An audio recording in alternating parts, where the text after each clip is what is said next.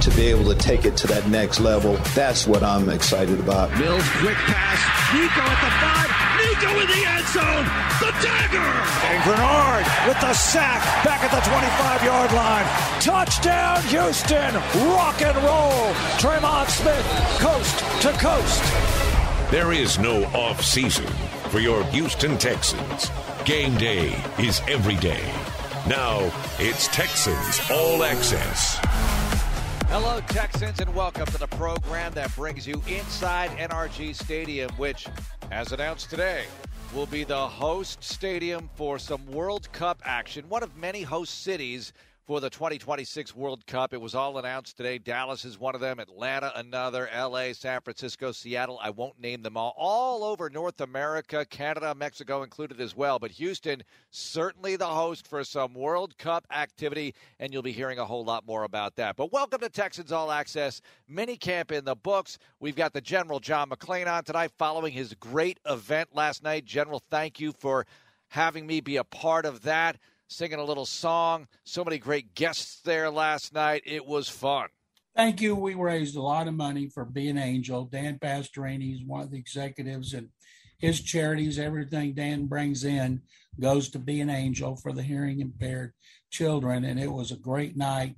A lot of people stepped up for the auction items. There were 10 people. I thought Gary Kubiak stole the show. As I told Gary, why weren't you that funny when you coached? He was tremendous. You did a great job with the guitar with your little retirement blues. I thought that was very clever, and I'm still overwhelmed by the support and everybody that stepped up with sponsorship, starting with Sarah Fraser at Sports Radio 610 and Mattress Mac, who Mac was supposed to go first. He went last because he got his days wrong. And I think that's what happens when you bet $20 million on the Astros to win the World Series, and you got to ride a bike from Gallery Furniture to the Improv. But it was a tremendous night. Thank you for being part of it. John, I find it, I don't want to say hilarious, but it felt like the talking point on Twitter after the event was, oh my gosh, Gary Kubiak is so funny. And I find this interesting because Jeff Van Gundy, I think we found out, has this personality that everybody loves. But when he's coaching, you're so down in the details. But you've known Gary for a long time. Did you know he had kind of the comedic chops? And maybe it was just because he was roasting you or toasting you. But did you kind of know he had that in him? You've known him for that long. Did you know it was there? No. What? No, I did not. I've talked to Gary a lot, but I've never heard Gary Kubiak have people rolling in the aisles. That was the biggest surprise everybody had. And he was funny. He came prepared. He had some great lines. And I was so happy he did it because he's headed the College World Series where his Aggies are playing the Longhorns, coached by his brother-in-law, David Pierce. So he's got a lot of baseball on his mind. And it was great to see Gary. But, man, he stole the show. Well, I knew he would, and that's why when I saw the order, I went up right after him, and I thought, oh, that's great. And I knew before he went up, I knew that he was going to be excellent because every time I've done an event with Gary, now Gary, press conference Gary is different. Press conference Gary makes Bill Belichick look like Chris Rock, all right? But Gary at an event is completely different, totally animated. We've had him at kickoff luncheons and draft luncheons. We used to do that back in the day. And every time I've done an event, I did a touchdown club thing with him once. He was wonderful at those. So I knew he was going to be great last night in that setting at the Improv. And that's why I thought, all right, great. I got to follow Gary Kubiak. The Improv is inviting him back to do some stand-up at his convenience. That's good. John, I'll ask you this about my partner to the left. How was the song? How did he do? He did really well. He was trying to sing low, and somewhere in there he's trying to mimic me, which of course he can't do. But it was very clever that he took the time to come up with lines like that. And it was so different. My wife, Carol, leaned over and said, "Can Mark play the guitar?" I said, "Of course. He wouldn't be making a fool out of himself like that if he couldn't." She said, "Can he sing?" I said, "I don't know." After it, she said, "He can't sing." Can't say. Well, it's I kind of talked through it. It's a talking through type song with a lot of clunky lyrics, but the rhymes hit. As long as the rhymes hit. Yes, they did. Yes, they did. And it was very ingenious, and I appreciate you making the effort to do that. Well, it was fun. And, General, let's talk about minicamp because it's over now, and the Texans head for their break. They got a lot accomplished. I mean, I think every team feels like that. I was talking with Gary Kubiak last night about this because he was asking me how it's going. I said, well, Coach, if you don't think you've gotten better during May and June, I mean, that's it, right? You got to pretty much hang it up at that point. Everybody feels like they got better in May and June. At least I hope they would. But the Texans certainly look a whole lot better at this point than they have last year. And then I'll say this, they look a lot better at this point than they have in many years of their history. Now they have to take it from there and build from it and execute it, but they are where they are. This is what we saw. What was your general take? First of all, the off-season program is about the mental. Nobody hits, nobody covers legitimately, nobody rushes. So you want to see things from Davis Mills, like as soon as he drops back, does the ball come out? Is it accurate? Is it on target? Does it go to the right spot? And Mills, I'm not saying he looks like a different quarterback from the end of last season because he was really good over the end of last season, but everybody's fired up about the step that they believe he's going to take. And then what you really look like, and it'll take training camp before we know, is Damian Pierce, the fourth-round pick, who I believe will rush for 1,000 yards because of two reasons: emphasis on the running game and the fact they want to make the running game better because it was so bad last year. Nico Collins is the wide receiver that stood out the most to me. Can't wait to see John Mechie when he's 100% and he's playing in the slot between Collins and Cooks. And we knew from the get-go, Titus Howard's the right tackle, A.J. Cann is the right guard. I think it's only a matter of time before Kenyon Green, second number one pick, works his way into left guard. People are like hand-wringing over Laramie Tunsil not being at OTAs. And as I've said on every show I've been on in my 45 years covering the NFL, never at the end of the season did I ever hear or see anyone say or write that, boy, that Mark Vandermeer had a bad season. He should have been at OTAs. The time they get to the season, OTAs are a distant memory. People think about camp beginning. And that's when, even though they don't go full out and blast each other, you can still tell more about them. And the young guys, not just this year's draft, but the 5 returning from last year, all of whom flashed from Davis Mills down to Roy Lopez, you want to see significant improvement in them. And I've said it before and I'll say it again, and it's not just me. Like Spencer Tillman, I watched two practices with Spencer. I want to see his observations. Everybody loves Jalen Petrie, the second-round pick from Baylor, and I'm the only one who cares he went to Baylor. We didn't get to see Derek Stingley. They took it easy on him. We'll see him in training camp. And a lot of guys I think a guy that's going to have the biggest breakout season on the defense, and he kind of did last year, is Jonathan Grenard, if he's healthy, because he's going to have improvement with the players alongside him. I look for him to be a double-digit sack guy if he's still on the field. Of the linebackers, they got depth. The coaches love Garrett Wallow going into his second season. And who doesn't like a linebacker who runs a 4.44 like Christian Harris from Alabama? Yeah, that speed runs in the Harris family, just so you know, John. What happened to you? Yeah, exactly. I think they ostracized me from the Harris family for that particular reason. John, you mentioned John Grenard. He's a 2020 draft pick. Charlie Heck, we've seen start probably 14, 15 times over the last couple of years because of injuries. He stepped in there. He's done a solid job. But the guy that was drafted first for the Texans was a second rounder in that draft, and that's Ross Blacklock. The Texans re-signed Malik Collins. They drafted Thomas Booker to play a position very similar to Ross Blacklock's. How much pressure do you think Ross has going into training camp to perform and be that guy the Texans thought they were drafting at number 40 in 2020? Every day that Ross is with the franchise, he is reminded we are reminded of the DeAndre Hopkins trade because they got Blacklock and David Johnson. and David Johnson's gone looking for a job, and he did not do a good job here. And Ross has not been a starter. He's part of the rotation. And so some guys take a third year before they realize their potential and what they're supposed to do. Maybe he'll be that guy who comes in and plays tackle and gets an inside push. But to me, it's kind of a make or break season for him because of the depth that they have acquired up front. And when you're playing a 4-3 and you don't blitz a lot, you've got to have people who can rush the passer. Now, that's not Roy Lopez. Roy Lopez is not a big pass rusher. But when you bring those guys in for the sub packages, they got to be able to contribute to the pass rush. And if Blacklock could get like 5 sacks, then that would be a good season and people would go, aha, he's contributing. But you're right. On defense, to me, I'm thinking real quick of veterans. There's not a veteran player with more pressure on him than Ross Blacklock on that defense. John, who will be the second leading receiver on this team, assuming Brandon Cooks leads the way? What are you thinking? Oh, Nico Collins. Nico Collins out there. He's 6'4". He looks like he's gained 10 to 15 pounds of muscle.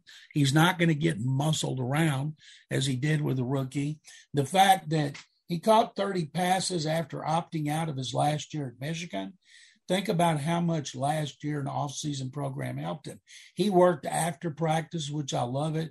Brandon Cooks always does that. A lot of the receivers followed his lead and would stay out there. So I think it'll be Collins. And I think probably over the second half of the season, once John Mechie is healthy, and I think he could be healthy for the start of the season, but he's going to have to go through a learning experience as a slot receiver in the NFL. I think you'll see him become even better. And Brevin Jordan, my goodness, he's going into his second year. He's more of a receiver than a blocker. Davis Mills is going to have some weapons at wide receiver, tight end, and running back that he can throw the ball to. John, we've talked maybe about every single guy on this roster at some point throughout this offseason, whether we've done it with you or Mark and I have talked about it on All Access. So it may not, the answer to this question may be a little bit more difficult because you're like, well, I've been talking about that guy. But is there a guy that you look at and think, you know what, there's not enough said about this guy. I think this guy's got an opportunity to make the roster, get some more playing time, maybe off the beaten path that you've watched, that you've looked at and thought, this guy we need to keep our eyes on as we go through training camp. Do you have one of those names in mind? I do. I marked down guys here that I might want to mention. And there are 2 or 3. One of them's MJ Stewart, the safety from Cleveland, as a free agent. I would look up and see him knocking down passes. Another one is Jonathan Owens. Jonathan, he's pushing for a starting job. He's ready to take that next step. And if he ever steps up and becomes a productive player, Simone Biles will be known as his wife. Instead of him being known as her husband when they get married. They're engaged. I think they're getting married this off season. And another one that I paid close attention to here is Braylon Arnold, the corner. And yes, he's from Baylor. And I started watching him because Spencer Tillman. Spencer's watching him. Spencer's marking down things. Of course, he's an analyst for Fox. And he looked over at me the other day and he said, that 35, man, he's knocking down some passes. Man, watch how 35's covering in the red zone. And I'm thinking, geez, another Baylor guy. I can't talk about him. Everybody's going to think it's because of Baylor. No, it came from an Oklahoma guy, Spencer Tillman. All right, there you go. Spencer Tillman from OU giving that Baylor player some love. That is very nice indeed. Well, Petrie's gotten love from Lovie Smith. And then you look at Garrett Wallow getting love from Nick Caserio. John, the Texans brass, they're not shy about talking about individual players, which hasn't happened around here a lot. Now, as specifically, former coaches would say some things, maybe GMs as well. But these guys have brought up some players unsolicited, and I think it's kind of refreshing for the fans to hear their perspective on certain players. Gets people excited. The Texans, we all know they won 4 games each of the last 2 years, on the way up, and you want to know who to sort of zero in on as a media member and as a fan. I think one of the reasons they do that, they're sending a message to the players for a job well done for what they've wanted done in the off season. And I think there are other players like that. You know, we're all big fans of Tavierre Thomas, and I know Lovie Smith likes him a lot. It's his second season. I could see him taking that next step. You know, we take for granted the greatest snapper in NFL history, John Weeks, because he's been tremendous. I can't wait to see Jerry Hughes, just because I remember when he played running back here. And then he went to TCU and he became a premier pass rusher from after Indy and Buffalo. And I'm wondering who is going to be this year's Kamu Grugier-Hill, who was with another team and didn't do much, but when he gets into this system and he's coached by these coaches, including defensive coordinator Lovie Smith, making those calls, who's going to be Kamu Grugier-Hill? There is somebody on the roster who'll step up, a veteran from another team, and we'll go, aha, that guy is another find by Nick Caserio and the personnel department. Well, what's your prediction, John Harris? Give me a Kamu Grugier-Hill 2022. I think John McClain just hit on one a little while ago. MJ Stewart would fit that profile relatively perfectly. A guy that did play in Cleveland, didn't start his entire time, probably started and played a little bit more than Kamu did before he got to the Texans. But Kamu got here, and what was the first thing we said? Oh, he'll help on special teams. Right. And then he led the team in tackles. He led them in TFLs. He was all over the place last year. MJ's going to have to work through that. John mentioned it. The safety position it's loaded with guys that can go out there and make plays. So they're going to have to kind of sift through that and find those two particular guys. But I'm curious who that could possibly be. But I would go MJ Stewart. What about the two of y'all? What you say? What about Obo, a guy looking for an opportunity to rush in a four-man front after coming off the bench, and they need pass rushers in the worst way, and maybe he'll get a chance in passing situations. But he's a 5-year veteran. And the reason I said Obo is because I don't have to pronounce the rest of his name.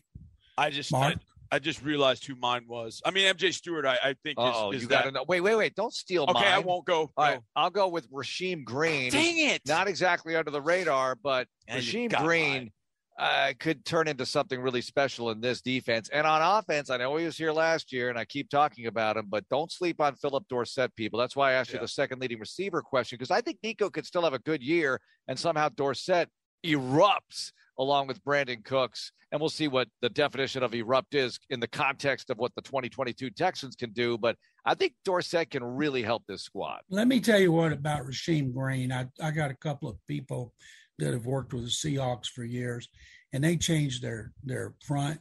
And so he became expendable. 6.5 sacks last year off the bench. They say he's an end, and he played left end in place of John Grenard in the offseason program, but he can move inside to tackle. And they say he works his tail off. He's a great guy. They hated to let him go, but you got to make tough decisions. You know, he's 6'4", weighs 279. So that's the size of a tackle in a four-man front. When you're rushing the passer, I look for him to boost the pass rush. If he had 6.5 here, he would have been second to John Grenard. Mario Addison and Jerry Hughes would have been right up there too. Seeing how Caserio and Smith do at defensive end, who they keep, that's going to be maybe the most competitive positions because there's the sheer numbers. There's so many of them. Yeah, 17 defensive linemen. Yeah, Rasheem Green was the one that popped into my head as John was talking. That's definitely a guy. That's definitely a guy to watch. And I think every team, no matter you run a 3-4, in particular a 4-3, because it is inside, outside, whereas a 3-4 kind of all merges together. I think you have to have a guy. And last year was DeMarcus Walker. DeMarcus Walker gave this team some good reps last year. And he was an inside-outside sort of guy. Now, Rasheem is built way differently, but the same sort of concept of this guy can bounce inside. And I think when you're only going to have 8 guys available on the defensive line on game day, you got to have somebody that does go inside, outside like that. John, 2 quarterbacks have been in the news. They both were at minicamp, but they're sitting there waiting on big contracts. Who do you think gets the big second contract first, Lamar Jackson or Kyler Murray? Kyler Murray has an agent. Lamar Jackson doesn't. And I think that Lamar Jackson wants the bidding to start at $231 million guaranteed. You know, how do you tell your quarterback who's been an MVP and has accomplished more than Deshaun Watson, yeah, he's got $230 million guaranteed, but we're not giving it to you. You know, every general manager is going to say, hey, that's an outlier. You can't go by that. An agent's going to say, yes, you can. So I'm going to say Murray, because he has a legitimate agent, and and then Jackson. Boy, considering how much he was hurt last year, say they offered him $200 million guaranteed. How could he turn that down? I don't know what they've offered him, but when you're a quarterback and you are exposed to injuries in so many different ways, and you could get that kind of money guaranteed, and that's not going to be the last contract he signs. Jackson's like 25 years old. And so I'm going to say Murray, because he's not going to be as expensive because he hasn't done anything near what Lamar Jackson has. It's a great point. Murray has no case to say he belongs in the same market as Mahomes, Jackson, even Watson, you could say. So, yeah, there's that. I think the $230 million is fascinating what it does to the market. General, this week's Baker Mayfield update, I don't think there is one, although I guess any rumors of a possible Darnold for Baker Mayfield trade are apparently off, but were they ever on? I mean, was that ever going to happen anyway? Somehow Carolina's going to find a way to acquire a quarterback, you would think. They can't afford to go through the season like this. First of all, I think it's absolutely preposterous that David Tepper, the wealthiest owner in the NFL until Walton is officially ordained by the Broncos, that he would not want to pay Baker Mayfield's contract. The deal breaker was he had to pay too much. $18 million for him is like tip money for us. And I don't understand, is that really the reason it's being held up? Have they agreed on the compensation? Mayfield, in his 2 years healthy, he was really good. Last year he was hurt. We saw him get hurt, blow out that left shoulder, and then play the rest of the year. What I do not understand is why Seattle, with Geno Smith running first team and Drew Lock second, has not acquired Mayfield going into the last year of his contract with a big chip on his shoulder. General, all the Bears players at practice are wearing number 41 today in honor of Brian Piccolo. Now, I happen to love this because I saw Brian's song. I was not really aware of what was happening as a fan in that era because I was very young. But what do you make of this? This sounds like a great way to pay tribute to him. Brian's song, still my favorite sports movie, 1971 ABC Movie of the Week with James Caan and Billy D. Williams. I still get teary-eyed thinking about it. I think probably nobody on that team has a clue who he is, but they will now. And, of course, it was the first movie who had a famous person, an athlete, die. And because it was so popular, and it was true, we've had so many of those through the subsequent decades. But sometimes when you guys have time, I will tell you a story behind the scenes at the Hall of Fame when I saw the real Gale Sayers do something similar. Oh, he died 52 years ago today, by the way, Piccolo did. Ooh. Played by James Caan. Well, you brought up Gale Sayers, and that made me think. I was asked a question this week, John. I want to hit you with this. Frank Gore going to the Hall of Fame. I'm sure you get hit that a lot. And obviously, you were a Hall of Fame voter. We've talked about that a lot. And I always like to bounce this off of you. Frank Gore put up tremendous numbers over his career. He's going to end up, more than likely top 5 in nearly every rushing category because he seemingly played forever. But I got to say a question about Jamal Charles, who was outstanding. I think his overall yards per rush in the NFL is 5.4 yards per carry. I think that's NFL best. So he had a shorter period of dominance like Gale Sayers did. Then you have Frank Gore, who put up a lot of numbers.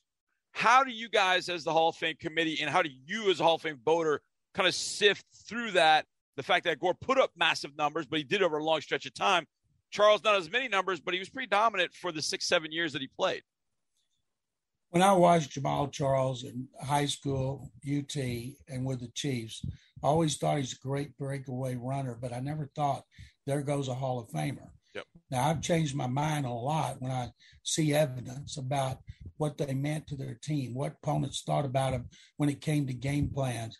And Frank Gore, because of his longevity, and I think longevity can be important, just like I don't think you should hold it against a player with a short career. Terrell Davis is the greatest playoff running back in history and took us forever to put him in there. And he wasn't too shabby when he was healthy with the Broncos, 2,000-yard seasons, MVPs. And Charles was a tremendous breakaway back, but I've got to see more than the average per carry. I want to see what he did on 3rd and 1. Did they go to him? How much? What was his percentage? But I will listen to anybody who wants to make a case for anyone.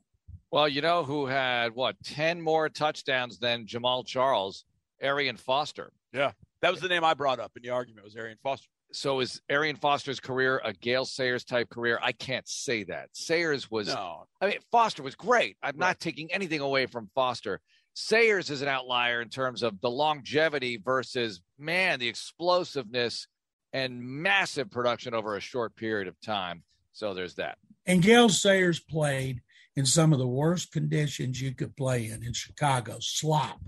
And he was making quick cuts, and he was unbelievable. The field One of the things I love about the Pro Football Hall of Fame, where I've been 20 times or maybe 50, is going in to the room where they have the highlights and you can push a button on the players and watch them over and over.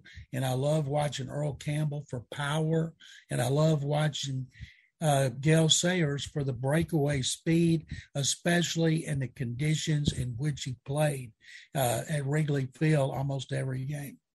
John, what's going on with Sports Radio 610? More shows. I'm on there with you guys, of course, every Thursday, and I'm on Tuesdays, Wednesdays, and Fridays. Got a remote on Fridays. Wolfie's out off 249. I love meeting people that come out to our remotes. I did Tuesdays.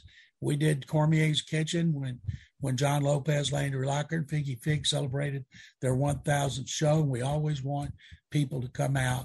And thank you guys for having me very much. Mark, thanks again for your contribution at the Improv. And I look forward, I won't see you at the OTAs or minicamp, but I look forward to talking to you next week. Thanks. All right. Thanks very much, General. Really delighted to be out there with you last night. Coming up, we're going to talk about running back performances for the Houston Texans over the years and what will constitute a good performance this year for some of the individuals involved. The ground game. It's got to get better. We'll talk about it next on Texans Radio.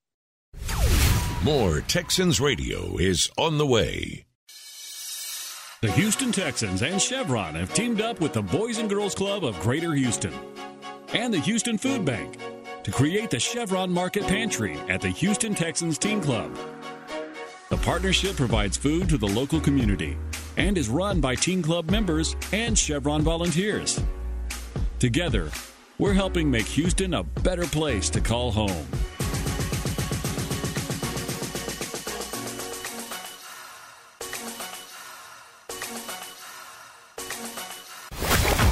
Texans Radio is back. Keeping you company, not keeping you cool, but keeping you company. Thursday evening program. Thanks to the General for being on. Mark Vandermeer, John Harris with you. And Johnny, we're going to play one gigantic Who's Better, sort of a version of that. Based on Texans, and this is one of the hits we like to play from time to time, Texans 1,000-yard rushers. Oh, man. Yes. And first of all, can you name them? Can you name the 5 people who have rushed for 1,000? That's all I got. Let me count them here. Okay. So, in no particular order. Yeah, the hardest one I would think is Carlos Hyde. I don't think people remember he did that in 2019. It's so recent, though. That one's really fresh for me. Arian. Yes. Dominic. Yes. Steve Slayton. Correct. That's 4. A lot of people would forget about Steve Sleigh Ride Slayton. Steve Slayton. And Ben Tate never had 1,000. Nope. Close. He was 900. I remember 942. There's one more year. Oh, you're forgetting. Yeah, he had one 1,000-yard season here. Feels like he should have had more. Lamar Miller. Yes. In 2016, he ran for over a G-note for the Houston Texans. But Foster has the top 2 performances in league history in rushing yards per season. Number 3 all-time rushing yard performance belongs to Steve Slayton. Then it's Foster. Then Dominic makes his first appearance from 2004, 1,188 yards. Dominic Williams, formerly Dominic Davis. Lamar Miller after that with 1,073. Carlos Hyde, 1,070. And then Dominic again, 1,031 after that. Dominic is next up with 976. So he had 3 seasons. One of them was close to 1,000, the other 2 over 1,000. I just say 3 1,000-yard seasons just to make it easy in my memory when I'm summarizing Texans running backs' careers. And then Lamar, Tate. After Tate, the next guy up is Ron Dayne. 2007? Correct, 773 yards. Oh, by the way, wow. So I'm talking with Gary Kubiak last night, and I'm talking OTA offense. And I talked about what I wrote regarding Texans quarterbacks out there right now, that I had a hunch that this might have been the fewest starts combined among the group, and it wasn't even close. This is actually one of the most starts combined, or up there anyway. Yeah. And it was 2007 with Schaub and Rosenfels having 2 starts apiece. Right. And he won't mind me saying this. He said, I said, you had 3 other quarterbacks in camp in May and June. And he said, yeah, was Leinart there then? I'm like, no, Leinart was 2009. I said, who are you? He goes, you remember all that stuff, Vandermeer. You remember all that. You know, I think for coaches, very often it's just so in the moment. Yeah. And it's so hyper-focused. And then, you know, certain things become a blur. He's coached so much in his life. Think about all the running backs, quarterbacks that Gary Kubiak has dealt with over the course of his career. And look, when you've coached, it's funny because I remember being not only a younger coach, but just a younger person. And I remember, especially teaching-wise, I really prided myself on knowing every single one of my students' names by the time they left class that first day. By the way, Leinart was later than 2009, but I corrected myself. Go ahead. And I always prided myself on that. And then as I got older, I'm like, I would be out and about, and somebody would be like, hey, Coach Harris. And I'm like, hey, you, dang it. Dang it. Oh, that's tough. But you also have to have – I also feel like, for me, just jogging memory on things, I have to have some moment where I remember, oh, yeah, that guy did this and this particular game. And, I remember that game was in 2005. I can do that. So I think if you would have said – yeah, Gary, you don't remember Matt Leinart getting hurt in a Jacksonville game? He probably would have gone, oh, yeah, that was 2011. Yeah, exactly. Oh, no, I'm sure he could recount everything from 2011 that happened. It was just that when I was talking about off-season practice and things like that. Here's another one. I don't know if you've ever heard. Sean McVay does this, and Lincoln Riley does this. Plays and situations. You can give him the situation of a game, any game. Yeah. 2nd and 12, this particular. He can tell you what play he called. He can tell you the result of the play. McVay's done that. They made that a part of the Lincoln Riley radio show at Oklahoma. Teddy Lehman would give him a play when he was an offensive coordinator at Oklahoma or a head coach and say, here's the situation, 2018, you're playing Texas at the Cotton Bowl. It's 3rd quarter, 8 minutes left. You got a 1st and 10 on the minus 35. What did you call? And he can recall it. And I'm like, wow. That's strong. I mean, I can remember certain things and certain plays. I can remember what I called it. A lot. I can remember a lot of those. And then my wife would get mad at me, like, how did you forget to take out the trash, but you can remember all that? Your brain works in different ways. I'm good at recalling, all right, in week 4 of 2008, this happened.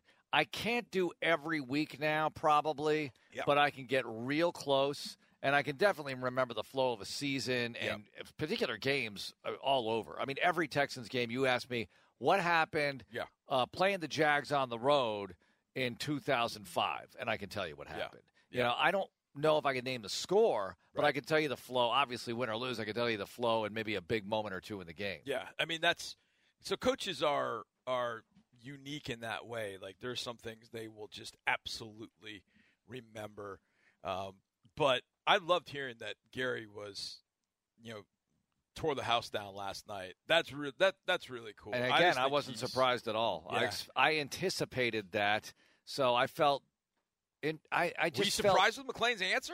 I was surprised with McClain's answer. I was surprised with Sean Pendergast not knowing, but I don't know if those guys, Sean and Seth. Well, Seth had them in meetings, right? And I don't know if he's cutting it up in the meetings, but anybody who's seen him speak at an event before should have known that he was going to be that good. Yeah. And so I was not surprised at all. Anyway. I got to answer your question. I got to answer your question. You said of those 1,000-yard rushers, Slayton is the one you forget because he only did it for a year, I think. And Carlos was recent, so I think more people remember Who's that. the best non-Aryan back? That sounds bad the way I phrased that. No, non-Arian Foster back. I won't say Dominic because I didn't get a chance to see Dominic up close. I was a massive fan of Slayton. In that year, we actually did radio with him that year in 2008. We did radio with him that year, and I'll never forget, it was after the Browns game. Browns game was late in the year. No wonder why you guys never went to a Kubiak speaking event. Because you were on the air. We were on the air, yeah. Absolutely. And so Johnny Grant would bring back the sound, and we would do kind of an audio jukebox. That's where I got that idea, because he would bring back the sound, he would play it, and then we would opine on what he was saying in those spots. Well, Steve would come by, and we did it. It was a rotation of 3. And so he came by, I think it was after the Browns game, and he walked in, and he looked like absolute Hades. He just we're like, whoa, are you okay? He's like, I haven't gotten out of bed all day. It was just the pounding of that season and going through all that. So when he got hurt the next year, I was not totally surprised because he had been so beat up the year before, so he's trying to bulk up and all that. But, man, I felt so bad for him that he had that such a great year. And, the Monday night game. Oh, that Monday night game against why am I drawing a blank? Jacksonville. Yeah, Jacksonville. He was so good that night. He was just so good down the stretch, and you're like, this is the speed element this team really, really needs. This team needs this explosive speed. And ironically, the guy ends up being the best back of, the organization's history was the guy that was probably a 4.6 guy. Arian was never overly fast, but had every football attribute you wanted. Football speed, Johnny. Oh. He played 4.6, right? He was ridiculous. Is that it? That was when he it. broke through his cutting ability, just the vision, the ability to see the hole and make the most of it. It was incredible. 2010, and he was banged up a little bit through those years, but 2010 through 2014. And that's the thing with running backs. I think the romanticism in the city of Houston, Earl Campbell, Earl's our guy, but how many years was Earl dominant in the city of Houston? Starting in 78 and going through 82? 5 years? Oh, maybe? yeah, it's not a long period of time. And that's the hard thing and the difficult thing with running backs is it's just a blip. You look up and it's over. It's done. And the Cowboys might be going through that with Zeke right now. It feels like Zeke just got there, and he might be on hole 15 or 16 right now. It's 4 seasons in Houston that Earl was truly Earl. Well, make that 5. Right. Because he dipped in 82. I guess he got – that's the 9-game season. He played every game. That was the strike season. So he played every game that season. I don't know. Earl was dominant for, 4 plus 2 more. So 6 seasons of Earl being Earl. Now, a couple of those seasons he dipped below 4 yards per carry in 81 and then in 82. Right. So, all right, whatever. So, I mean, if you think about 4 just outstanding seasons, 2018, 19, 20, 21. I mean, who was drafted in 2018? I mean, we don't have anybody anymore, but, that's how long Justin Reed was here. And it feels like Justin came in and was out. It was in a blink. Well, that was Earl, but we have this romantic idea about Earl. So it's also what you accomplished. True.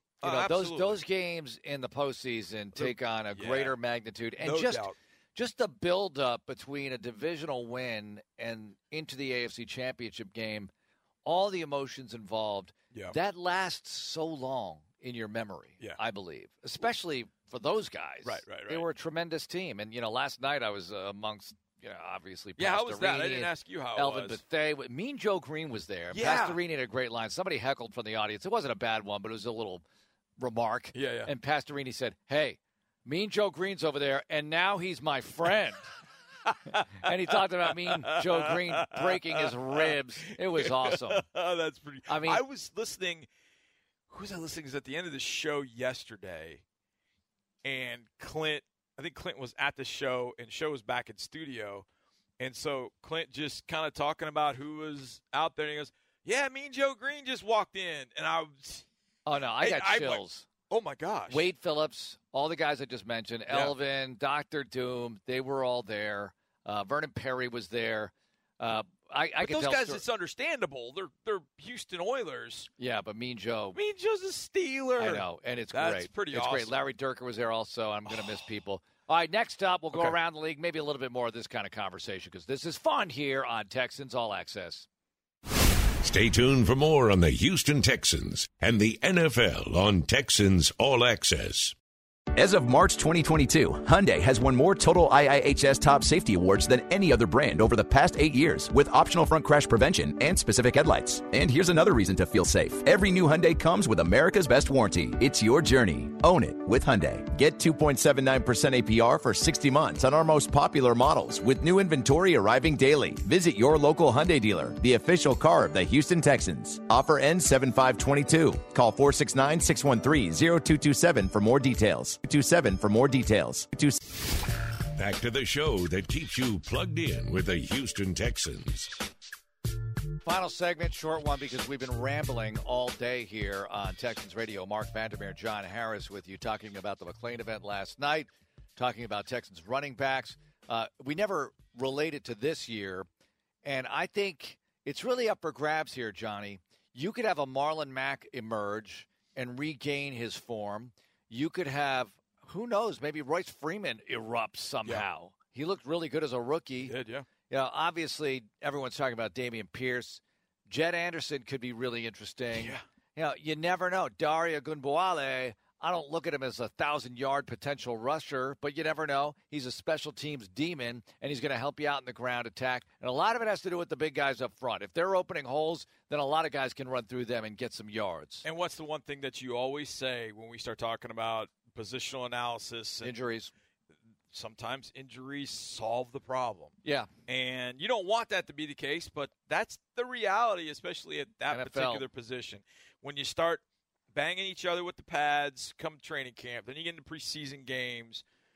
I just feel better about the depth there. There have been years where, okay, the top two guys we know are fine. Who the heck's going to be number 3? Who's going to be number 4? There are a couple guys vying for it, but I don't think I look at those years and think, okay, well, I feel great because we got 1 and 2, but man, what if something happens to one of those guys? I look at this group and go 1 through 6. I don't even know how I would rank them right now if I was forced to do that. I feel like they've all got something a little different they bring to the party. And I can't remember if it was Nick or Lovey who said this when asked about that running back group, that every single day during the offseason, there has been one of those guys making a play. Like every one of those guys has made a play and made them kind of stand out That's what to you the want. staff throughout this offseason. And that's exactly what you want. And that's been good. My boy DP's got to hang on to football, though. Oh, well, look, those guys are all going after it, and this is the time of year you want to learn that. Learn those hard lessons right now. Learn it now. Learn it now. Get to camp, get in the pads, and play clean, and that's what you want to see here, that, okay, OTAs are OTAs for a reason. You know, you're getting timing down. You're getting to know how to operate in this league. I'll give you a position that I'm pretty encouraged with the depth of, poorly phrased sentence, but that's what it is. It's not ocean deep. But I like the backup quarterback. I like Kyle Allen. Yeah. I think Kyle Allen as a guy who you might need in a spot or two or maybe longer, let's hope not. Yeah. But Kyle Allen has been ripping some throws. Yes, he has. And, he's out there with the twos for the most part. So you're looking at a player who's not getting to work a lot with Brandon Cooks and Nico and Brevin Jordan and people like that. I know they mix up a little bit the levels. And, we got into it with Lovey about the depth chart and everything. I like that they have him. I think it's a solid player to have at that position for that role. Kyle Allen has all the physical traits you're looking for.